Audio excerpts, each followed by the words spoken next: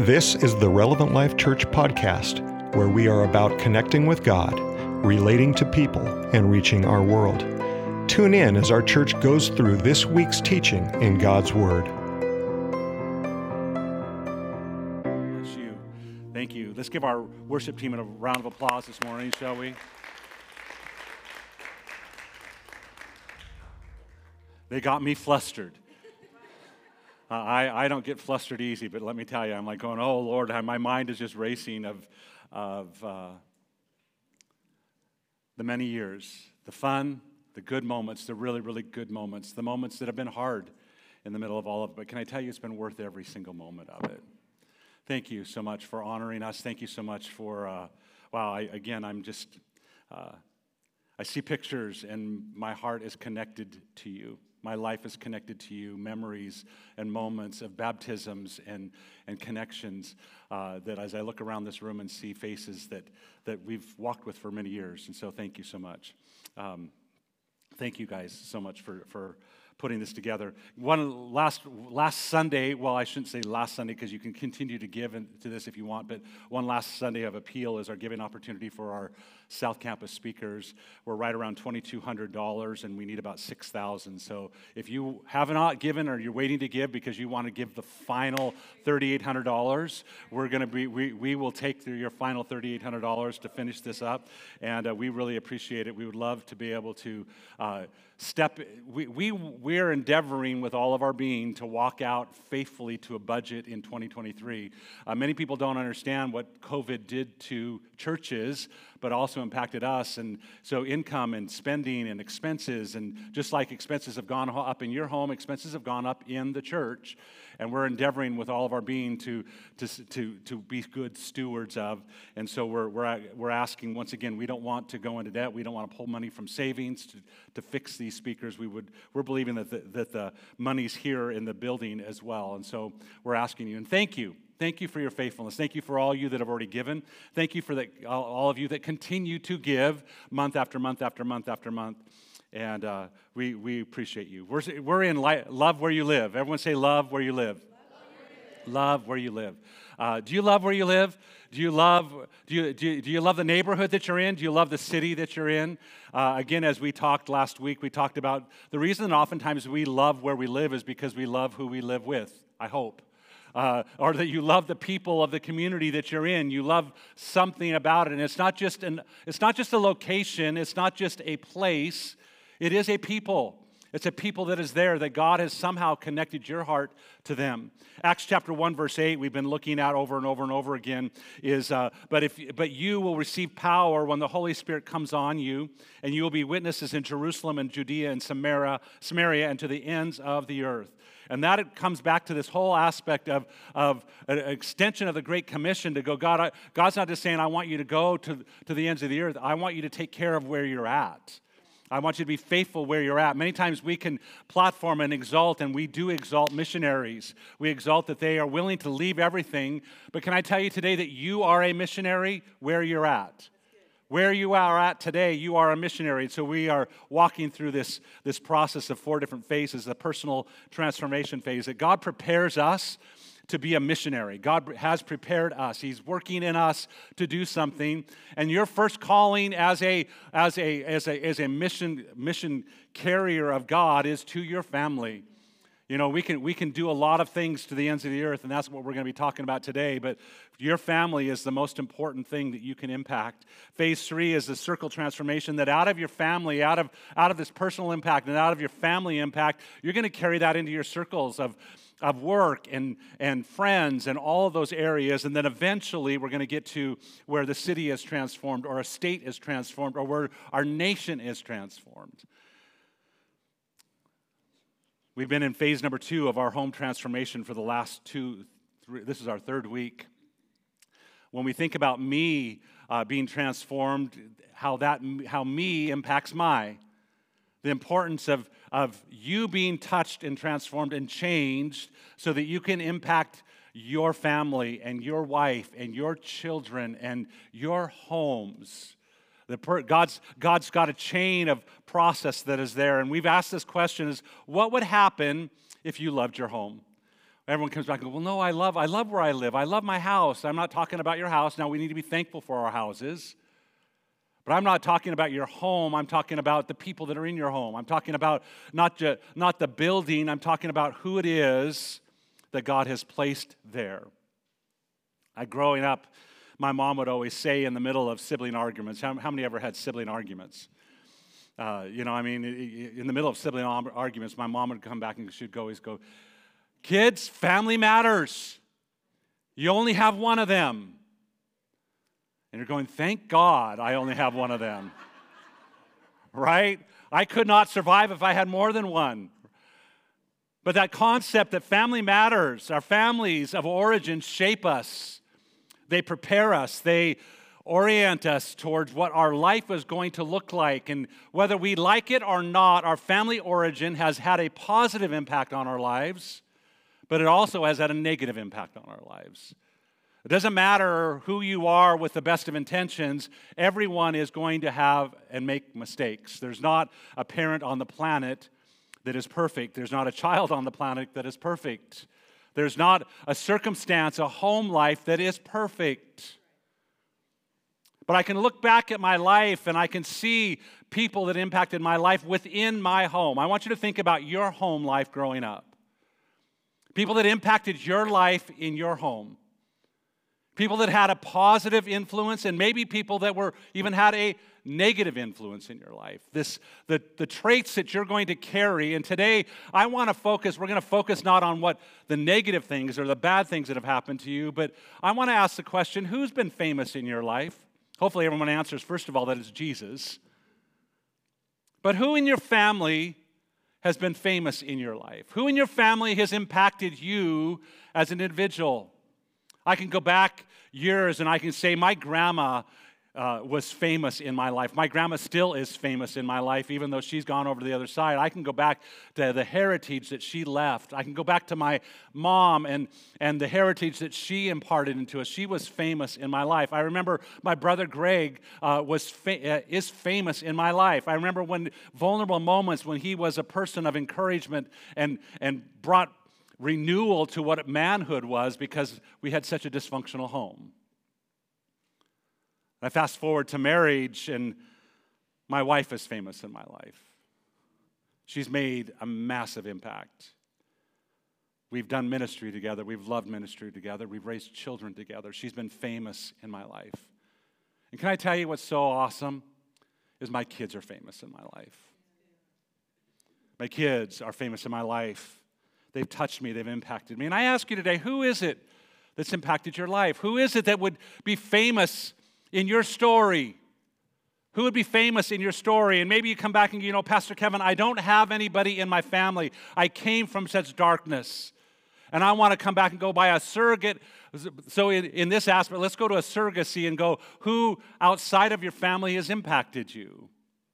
Who has shaped you? Can I tell you that all of those have been Father filtered, that God has given those opportunities? He's placed those people in your life for a reason and for a purpose. This word famous I want to talk about today. Famous, being widely known, recognized for notable achievements. Someone who's celebrated. Someone who we can step back and we can look and we can recognize and go, I want to celebrate them. They may not be widely known in the world, but they're widely known in my life. You would not be who you are without them. The poet Emily Dickinson called fame a fickle food upon a shifting plate. But far from a harmless meal, she went on to say that men eat of it and die. When we talk about fame, when we talk about this idea of fame and the pursuit of fame, we hunger for status. The status we witness accorded to the famous, the status we can now approximate with a multitude of services and apps. But fame, that pinnacle of human worth, isn't real at all. Psychology Today is writing this. It says it's something we made up in society in order to ensure there was some position that held the ultimate worth. A position that any one of us could actually someday, some way, maybe achieve fame. We made up fame, and in doing that, we supplanted the real worth that each of us hold as individuals.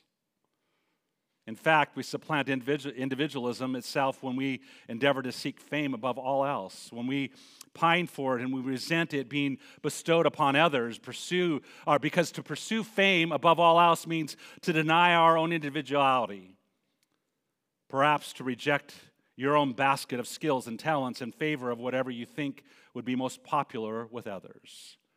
This idea of fame in our culture today, people are clamoring for fame and popularity. There are some who will do anything to achieve fame. In 2022, reports revealed that rather than a career, when I was growing up, a career of being a fireman or an electrician or a veterinarian, the desire of those between 18 and 26 have resulted in that their achievements, that their desire is to become famous on YouTube and TikTok. An aspiration. Why? Because there's money that is there. There's a fame that comes alongside this concept of being famous. Of course, fame, just like wealth, is entirely relative. Being widely known can mean lots of different things. After all, in a world famous, there's world famous, there's internet famous, there's those who are barely famous. Anybody here who are barely famous? There's Hollywood, who has an A list for movies, a B list for movies, a C list for movies, and a D list for movies. Who is that? There are people who are famous in your industry, famous in your town, or famous in your church. One time, I think of a time I was introduced to a man that says he's famous for his barbecue grilling, and I'm going, like, famous in your home?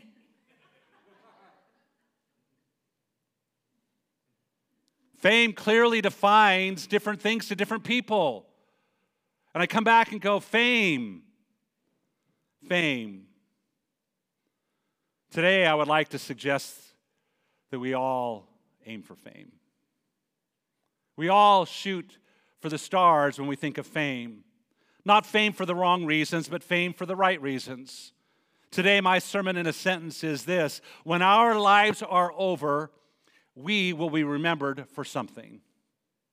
So make it something worth being famous for.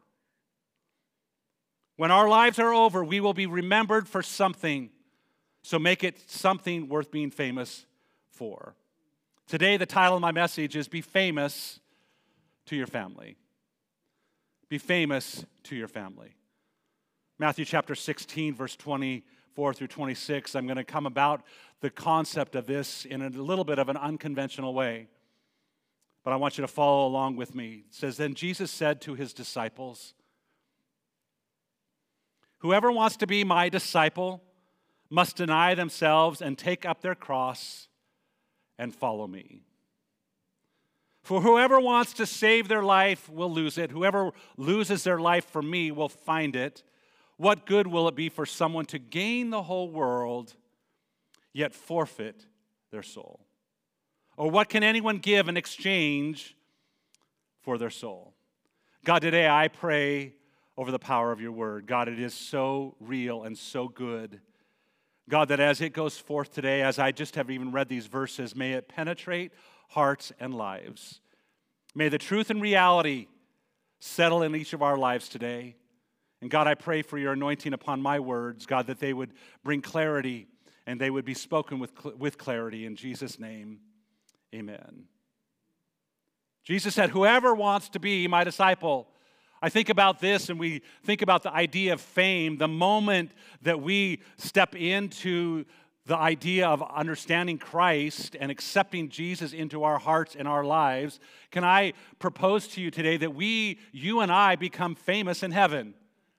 Because it says the least one of those individuals, there's a celebration that everybody knows who we are. There's a fame that comes along with knowing Christ. There's a fame of understanding and knowing and being remembered for something. But Jesus is coming here and says, if you want to be my disciple, you must deny yourselves, take up your cross, and follow me. For whoever wants to save his life will lose it. Whoever loses their life for me will find it. What good will it be for someone to gain the whole world yet forfeit their soul? I think about this concept, and Jesus is coming with a warning question. He's coming with a reality question to go, you can profess Christ with all that you are, but if you pursue the wrong things, you're pursuing the wrong things. You're not going to be famous where you need to be famous for and famous in. Jesus presented to his disciples two approaches to fame. I want you to see this morning. One approach was to deny yourself. The other approach was to live for yourself. One approach was to take up your cross. The other approach was to ignore the cross. Approach was to follow Christ, and the other approach was to follow the world. One approach was to lose your life for his sake, and the other approach was to save your life for your own sake. One approach was to forsake the world, and the other approach was to gain the world. One approach was to keep your soul, and one was to lose your soul. One was to share in his reward, and one was to lose your reward. As you look at this chart and you look at this evaluation in your life, you have to come back and go, how am I living? Which fame am I pursuing? Are you pursuing the fame of this world or the fame of the other world? Are you living for your life today that you will lose your soul? Or are you living for the life tomorrow that you will gain your soul? And can I tell you today that we are all confronted with this moment by moment in our life, and whether we realize it or not, it should consume our thinking. It should consume our thoughts. It should consume how you and I walk out our faith for Jesus Christ. Not only how you and I walk out our faith for Jesus Christ, but how you and I live our faith in front of our families for Jesus Christ. A personal story. I was a young dad with children, and I would be classified as Mr. Mom. We have some individuals in our church who are Mr. Moms. They're the ones that stay home and they work with their kids, or they take their kids with them to work. And I was one of those that was fortunate enough that I was allowed to take my kids with me to work. I was working at then Calvary Temple, the South Campus. And I can tell you that in those moments, we were desperate. Rhonda worked to support our habit of ministry. We were desperate for insurance. We were desperate for food. We needed clothes, all those things. And a ministry income did not cover those things for us. There were things that we could not afford. There were things that we did without. And in the process of doing without, not that that's bad, but we got things out of whack, and we ended up charging and living in a lifestyle that was not a healthy lifestyle. We realized that the only way that we could provide for our children and have a home of happiness was for Rhonda to go step out and work. And Rhonda was called into full-time ministry just like I was. So just like I sacrificed to be Mr. Mom, she sacrificed to be the provider of our home. She went and she began to work and do what she needed to do. And I remember I loved my children, and I was honored to have children, but I didn't love the idea of having children 24 hours a day. I have great compassion on mothers. I understand a little bit of what you are going through. But I remember taking my kids to dropping Sydney off at kindergarten, first grade, and Trenton going to the office with me. And I would get to the church early and no one else would be there. And I remember going into South Campus, if you're familiar with the campus, and I'd come to this side of the stage, and we had oak altars at the altar, and it would be my moment that Trenton would have his toys and cars and be driving as a 2-year-old, 3-year-old around the sanctuary, and I'd be trying to say, God, I need you in my life. Please rescue me. No, trying to connect with God, trying to say, God, and I can tell you at a very particular moment, can I tell you that this passage of Scripture means so much to me? Because I remember going through this process of going, God, as a young pastor, I had aspiring dreams.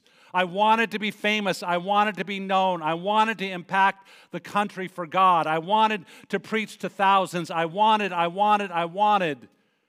Whether it was wrong motive or right motive, the end goal was I wanted to build the kingdom of God. I wanted to touch lives. And I remember there at the altar and struggling with all of this, and Trenton in his zoom on the altar, and he often would crawl on me, so it's like I'm praying and he's like crawling on me, and he'd get up on my back and literally he'd just lay on my back. And I'd spend time and I'd just begin to pray. And I remember at this moment, particular moment, as I was praying about all my dreams and I was wrestling with my future, knowing that my children were important, but going, God, I'm getting left behind. God, I'm being overlooked. God, what's happening? And the Holy Spirit, not in an audible language, but can I tell you, it was so loud inside of me. And he said, Kevin, if you have the biggest church on the planet but lose your family, what have you gained? Kevin, if you preach to thousands and lose your family, what have you gained? If you do all of these things and lose your marriage and lose your children, what have you gained? And I can tell you from that moment on, I can't say that I did it with always joy. I can't say that I did it perfectly, but I can tell you at that moment, my life shifted. It dictated what I did and what I pursued. I gave up opportunities. There were moments that I said no to things that I really wanted to do, and I felt like God was opening a door. But I knew that if I said yes to this, I was saying no to my children. If I said yes to this, I was saying no to my family. Every decision has been dictated by the call of God on my life, not just as a call of God to spread the gospel, but a call of God that I am the husband and the father of my children. And people, there is no one else on this planet that will be Rhonda's husband or my kids' dad. My number one call, your number one call, if you are a parent today, if you are a husband or a wife, your number one call is to your home. If you think you're going to change the world by dishonoring God's system, you're in trouble. It will never, ever happen. If you gain the whole world, but you lose your home, Joshua was confronted with a choice in Joshua chapter 24. The Israelites actually were, and Joshua said, choose you this day. And it went on a little bit further in 24 through 25. And the people said to Joshua, we will serve the Lord our God and obey him. Can you remember a moment in your life when you made the declaration, no, we're going to serve the Lord. My family's going to serve the Lord. We're going to honor the Lord. It goes on, it says, and Joshua made a covenant for the people. Let's fast forward to Judges chapter 2, verse 10. After that whole generation had been gathered to their ancestors, another generation grew up who knew neither the Lord nor what he had done for Israel. I want to ask you, what happened between Joshua 24 and Judges chapter 2? It's just a few chapters in the book. Theologians come back and they actually say it ranges anywhere from 20 to 40 years. They don't know, they don't really know. If you're looking at the book of Judges, they can say that's about 380 years of time. But 20 to 40 years of a generation that was faithful and wanted God, and then a generation that never knew God. I want to propose to you today that rather than you being important in the world and transforming a world, God's going, will you transform your families? Why? Because if you transform your families will transform the world.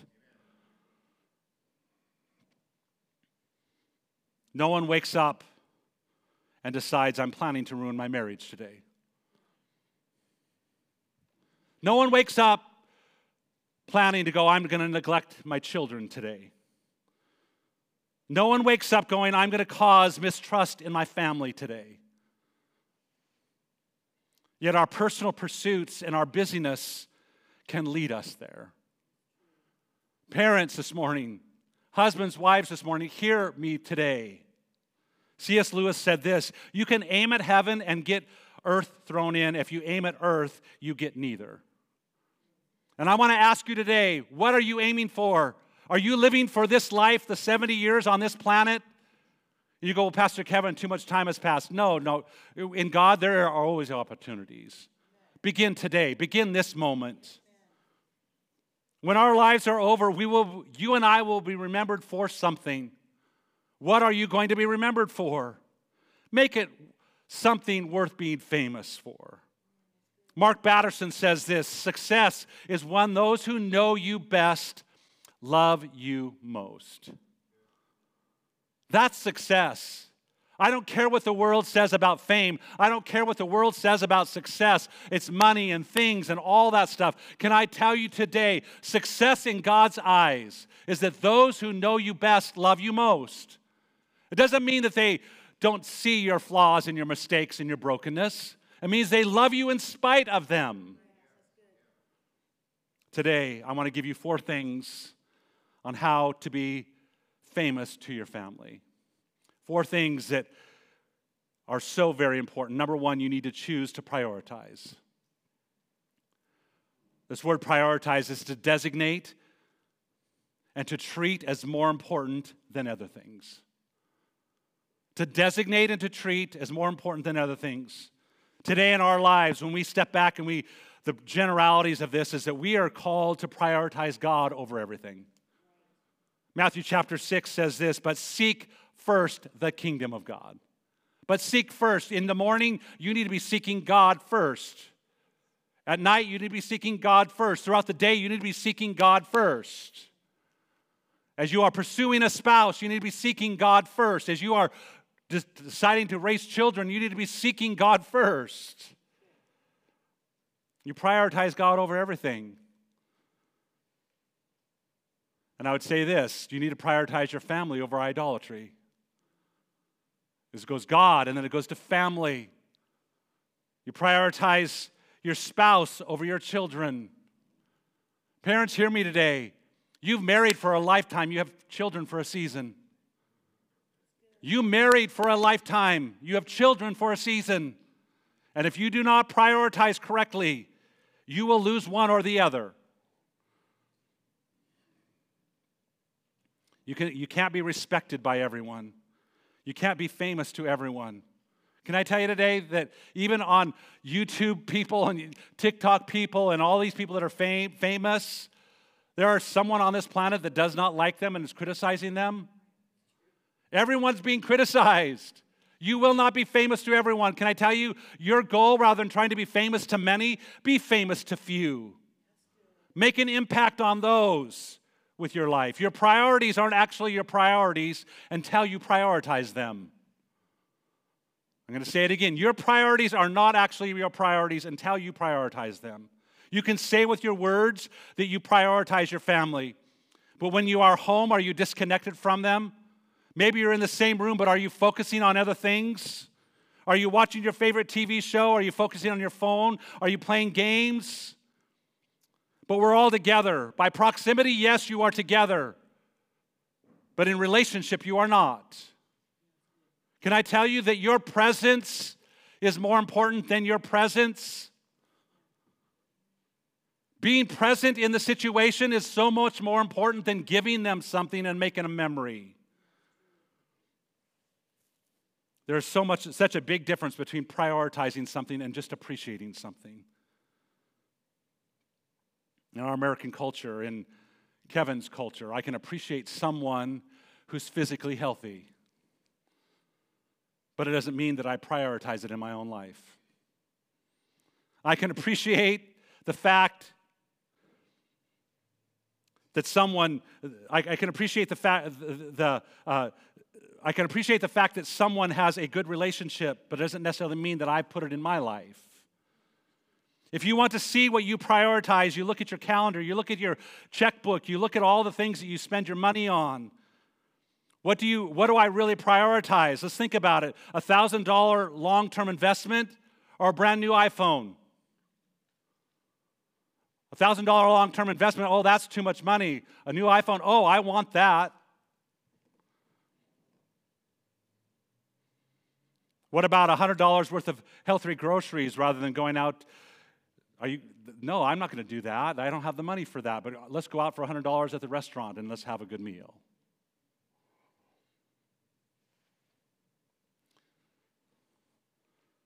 We talk about 3 hours watching a movie. You sign me up. 15 minutes reading my Bible. God, I just don't have time. Can I tell you today, what you prioritize, you must make it a priority in your life. Time has to take out somewhere and be placed someplace else. Your impact on your family by prioritizing your family. Can you look at your family and say with integrity that you are the most important world that I'm changing? Are you living for your family in such a way to go, no, that's what I want to do? Oftentimes we step back and go, well, yeah, let's look at my spouse and go, are they doing that? No, don't look at your spouse. Don't look at your children. You look at you. What are you prioritizing?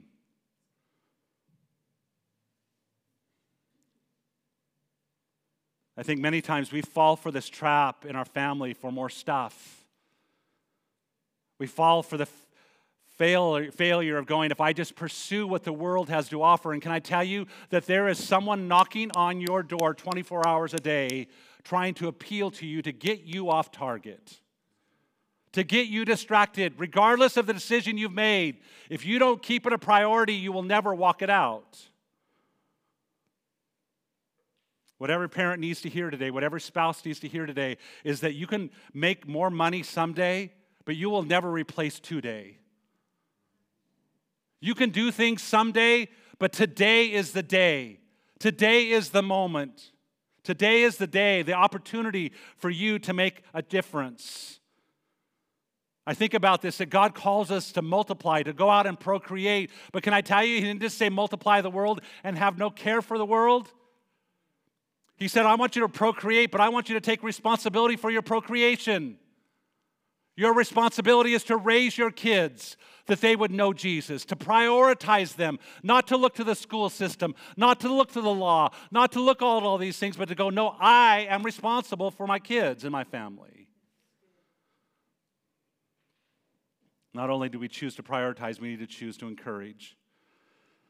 Encourage, to give courage to give heart to give support to give confidence to give hope to. I think of this word encourage, and there's a concept called relational generosity. How many have heard of the concept relational generosity? Relational generosity. Relational generosity is the virtue of giving good things to another person freely and abundantly. When you look at your life today, would you come back and say that you are a relational generous person? Are you a relational generous person? Are you giving freely of yourself to someone else? When we think about relational generosity, it's not keeping score. Relational generosity doesn't come back and go, well, I did, so therefore you have to. This mutual relationship. No, relational generosity says, I'm going to do for you regardless of. Relational generosity is something that we see in forgiveness and love and grace and mercy and time and affection. I think many of us would love to aspire to relational generosity, but you and I, oftentimes, we live in relational stinginess because we keep track of and we keep score of. We go, it's my time, it's my hobby, it's my space, it's mine. Relational stinginess is going to be described as someone who's angry with family members, resentful of, unforgiving towards, a bitterness towards. Proverbs chapter 11 says this, one person gives freely, yet gains even more. Another withholds unduly, but comes to poverty. A generous person will prosper. Whoever refreshes others will be refreshed. Relational generosity is what what Solomon is writing here. It says one person gives freely and gains even more. They're not keeping track of. They're going, no, I'm going to give. In God's economy, getting more of something doesn't happen when you take more.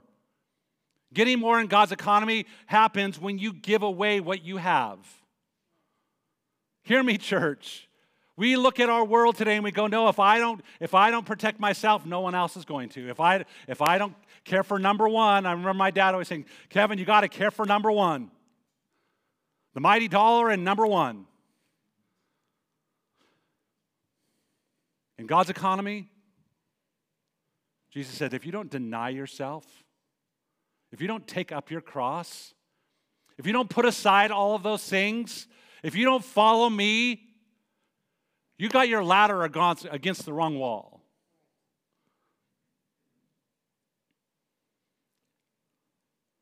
Many of us today are in a relational encouragement deficit in our lives. Can I tell you this, that it's not the encouragement consumers, but the encouragement cultivators that are actually those who are filled. Those consumers that just come in and go, oh, I need your relationship. I need you to pour into me. I need. Rather than the people that come and go, no, I'm going to give and I'm going to give and I'm going to give. Why? Because many times you and I on this planet, whether it's in our marriage, whether it's in our homes with our children, whether it's in relationship, we're looking to the other person to give us something that they cannot give us. The only way that you can be someone who lives filled is going to the one who knows you to fill you. To go into a situation to go, no, I'm filled, so therefore I don't have to worry about conserving. God, as I give, you're going to pour back into me.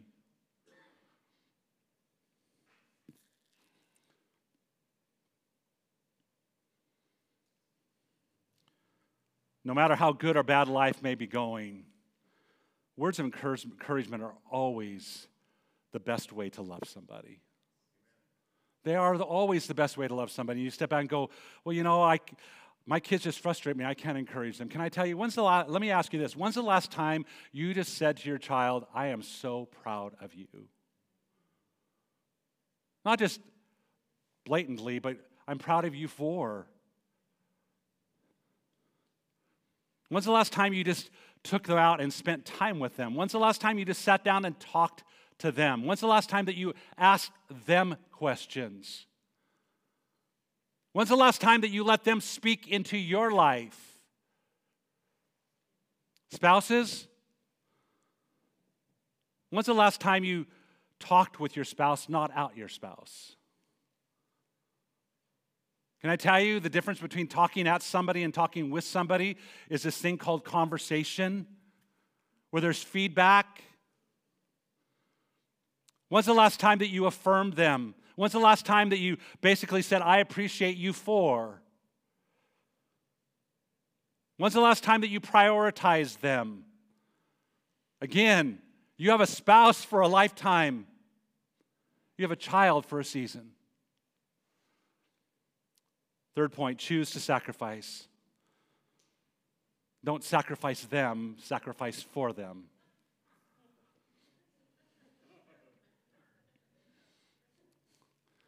If you're a parent today, if you're a spouse today, there's been times you've wanted to go, God, I am going to sacrifice this person. I'm glad you're laughing because it's not us that's the only ones that have wanted to sacrifice one another. This word sacrifice, to surrender or give up something for the sake of something else. Everyone say give up. Can I tell you, it's hard to sacrifice. How many struggle sacrificing? Be honest, how many struggle sacrificing? When it comes to us, we want it. When it comes to sacrificing for someone else, we have to really consider, are we going to do that? Sacrificing for our spouse, or sacrificing for our children, or sacrificing our freedom as unto God, sacrificing our relationship. This battle in Matthew as Jesus is coming, that if you want to be my disciple, he's going, are you willing to sacrifice this for this? Sacrifice the way of the world for my way. If you want to be famous in my kingdom, you want to be famous to me, you want to be famous in heaven, you got to do it my way. And if you do it, you're going to gain your soul. You don't do it, you're going to lose everything. Today, you drove here in a car, hopefully. Maybe you rode a bike. But those of you who drove today here in a car, you sacrificed fuel to get here today. It cost you something to drive here today. And I want to say to you today that sacrifice is the fuel that propels you forward. I'm convinced that there are those in this room that you're lacking forward motion in your life. And it comes back to an unwillingness to sacrifice for that forward motion.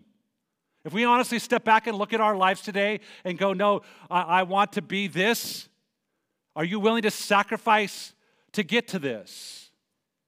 When you look at your life, are you happy? Are you content? Are you happy with your health? Are you happy with your relationships? It's going to take sacrifice somewhere to get to the next level. My dad would always say, if you're climbing the tree and you keep falling out, you need to figure a new way to climb the tree. Can I tell you that many of us are continuing to climb the tree in relationships and in our homes and in our lives the same way without making a sacrifice to make it any different? You say you want to know God. It demands time and effort. It demands that you read the Bible. It means that you study the Bible. It means that you memorize the Bible. It means that you pray, that you seek God. Can I tell you that, yes, you can come to church and you can be encouraged, but church, if this is all you're getting, you will never grow. That's not what church is for. The church says, come together, encourage one another, keep the doctrine clear, keep the doctrine straight, keep the goal that we're reaching towards something different. You're responsible for your growth. You're responsible for your maturity. You want to become a better leader? Then begin to practice and read and listen and understand. If you want to get better in a relationship, you have to sacrifice, you have to invest, you have to actually give some relational generosity away. You want your home life to get better? What are you going to sacrifice for it? You want your children to know God? You have to sacrifice to make Him known to them.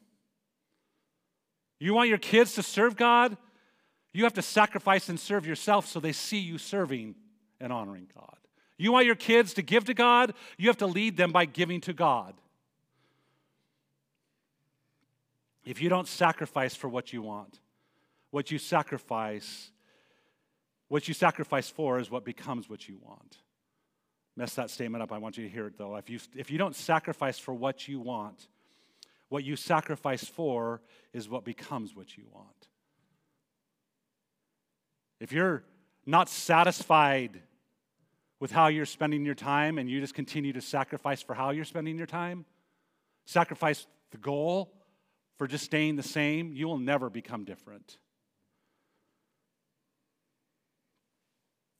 True love looks like sacrifice. John chapter 15 says this, greater love has no one than this, than to lay down one's life for. And he says, for my friends. And I say, are you willing to sacrifice your life for your family? Are you willing to sacrifice your life for the kingdom of God? What are you trying to receive? What are you trying to get? What are you trying to go? You've got to come to the place of going, I'm sacrificing this, so I want to sacrifice this to get this. Lastly, you have to choose to persevere. Choose to persevere. As I look across our culture today, as I look across America today, can I tell you that probably one of the sorrowful traits that I see that is so evident in our culture is a lack of perseverance. A lack of perseverance. Life gets hard and we quit. Life gets hard and we change jobs. Life gets hard and we change churches. Life gets hard and we change marriages. Life gets hard and we can't change our children. But can I tell you what's happening is we're just abandoning. We're leaving responsibility. We're not sacrificing. We're not persevering through with the sacrifice. This word perseverance is persistence. Everyone say persistence. Persistence in doing something despite the difficulty. Despite difficulty. Can I tell you, life is hard. How many have discovered life is hard? How many had a hard week this week? Life is filled with hardship. And you can either quit, and you can change, and you can move, you can do whatever you want, but life is always going to be hard. Until you persevere, until you endure. Galatians chapter 6, verse 9 says this, let us not become weary in doing good. Perseverance is staying faithful, doing the good, day after day after day after day. Being good says, I'm going to love my children today and tomorrow. And I'm going to love my children not even just this moment, but next moment, because they're driving me crazy. Persevering. Enduring. Let us not become weary in doing good, for in the proper time we will reap a harvest. Don't give up. Perseverance says don't quit. Don't quit. Persistence is doing something you don't want to do, but you do it in spite of because you love who you're doing it for. Can I tell you, when you come back and I think about, there's been moments that Rhonda's probably wanted to quit on me, and I can tell you there's been moments I've wanted to quit on her. And if my love for her didn't hold me, my love for him held me.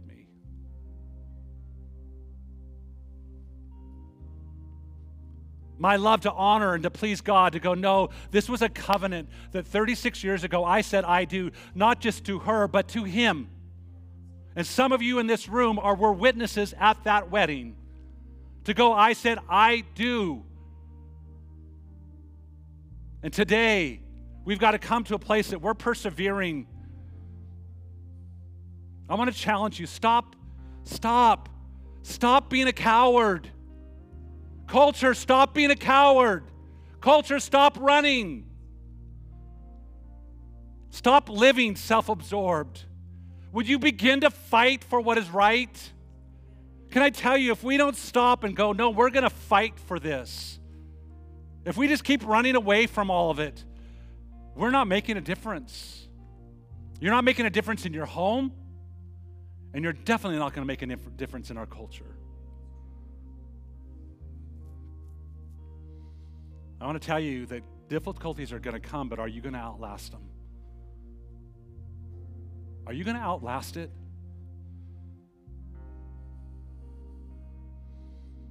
I read an article this week by Carey Nieuwhof. He says the devil is all about causing division and backbiting. The devil is all about offense and bitterness. You must persevere in spite of difficulty. The enemy isn't intimidated by the paycheck that you bring home. And I'm going to add to this. The devil's not intimidated by the size of your house. The devil is not intimidated by the kind of car you drive. The devil's not intimidated by how you dress or how you look.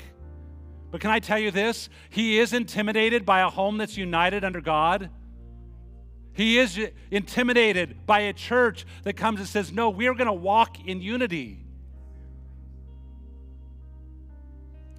Satan's intimidated by a home that's filled with forgiveness. Satan is intimidated by a home that's consumed to pursue God and to find reconciliation. Satan is intimidated by a home that's determined and persevering to walk in love with one another. Be famous to your family. Be famous to your family. Philippians chapter 2. Best way to sum this up is this. In your home, in your relationships, Paul says, in your relationships with one another, have the same mindset as Christ Jesus, who being in the very nature of God did not consider equality with God something to be used for his advantage, but he made himself nothing by taking the very nature of a servant. Being made in human likeness and being found in appearance as a man, he humbled himself by becoming obedient even to the point of death on a cross. Pastor Kevin, how does this even apply to marriage? Can I tell you, having the attitude of Christ is going into the marriage, going into your home, going into your children, going into relationship and going, I am here to humble myself before God and before you. I'm going to walk in faithfulness. I'm going to walk in obedience. Jesus didn't come with a heavy hand and go, I am the Son of God. He came and said, I am broken and I'm going to make a sacrifice. Godly families don't happen by accident. Godly families are built on godly men and godly women. Godly men and godly women who are willing to do the hard work and to pursue the sometimes painful process of life, of family. Every single day you're building something. You're building not just a family, but you're building a future. You're building the very foundation of hearts and lives that will one day build the same foundation for a future generation to come. And you may be weary and well-doing. You may be going, why am I doing this? It's not working. I want you to not just look for today. I want you to look for the future. I want you to realize that on the horizon is an opportunity that you're investing for. When you look at your relationship with your wife, how do you want it to be different a year from now? When you look at your relationship with your husband, how do you want it to be different a year from now? When you look at your children, what things would you like to see in their lives and character traits that you want to see happen in the next year or 10 years? What are you currently doing to help them get there? Can I tell you, there are things that Ron and I, we pray for our kids. Our kids are amazing, but we look at them and we go, they're adults. God, how are we praying them into success 10 years from now? Praying over my grandchildren. As I prepared this week, I began to pray over my grandchildren like I've never prayed over my grandchildren, realizing there's a heritage. There's something that I don't see it today, but it's over the horizon. And I ask you today, what are you planting for over the horizon? If you're content with today, you'll never persevere for tomorrow. God, today I thank you for the men, the women, the moms, the dads, the husbands, the fathers, the grandparents, God, the singles. God, every person that is in this room is part of this heritage. Every person that is in this room is either choosing to or choosing not to. And Jesus, as you confronted us with the choice of discipleship and where our soul would end up, God, today we are confronted with a choice. Every day of our lives we're confronted with a choice, not just in relationship with you, but relationship with our families. God, today I pray, would you give us wisdom? God, would you give us the ability to prioritize? Would you give us the ability to encourage? God, would you give us the want to and ability to sacrifice? God, I pray for supernatural, spirit-endued perseverance. God, in a world that is hard, in situations that are difficult, God, would you give us endurance, perseverance, God, that we would persevere, that we would not quit. And God, today I pray over every family. God, every husband, every wife, every child. God, give us a vision for our homes.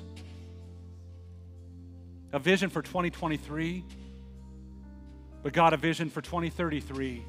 A vision for 2020, 2200. God, the generations, if you tarry, God, for the generations down the road. Give us a vision of what we are investing today is not wasted. What we are doing today to be famous to our family is not just for this moment. It's a heritage of leaving a God behind. That's what we want to be famous for. And God, we thank you for it today. In Jesus' name, amen and amen. You're here today and you need prayer. Our prayer team is coming right now to pray with you, to pray over you. Would you let them do so? I think our prayer team's there, right there. They're coming. Would you let them pray over you? God bless you. Have an amazing week. We're expecting another amazing sermon next Sunday. Pastor Larry is going to be with us, helping us out in another segment of our family, of our homes. God bless. Here at Relevant Life Church, it's our mission to see people connect with God, relate to one another, and reach our world. This single statement drives everything we do as a church. Our hope is that today you were encouraged in this. Thank you for joining us and have a blessed day.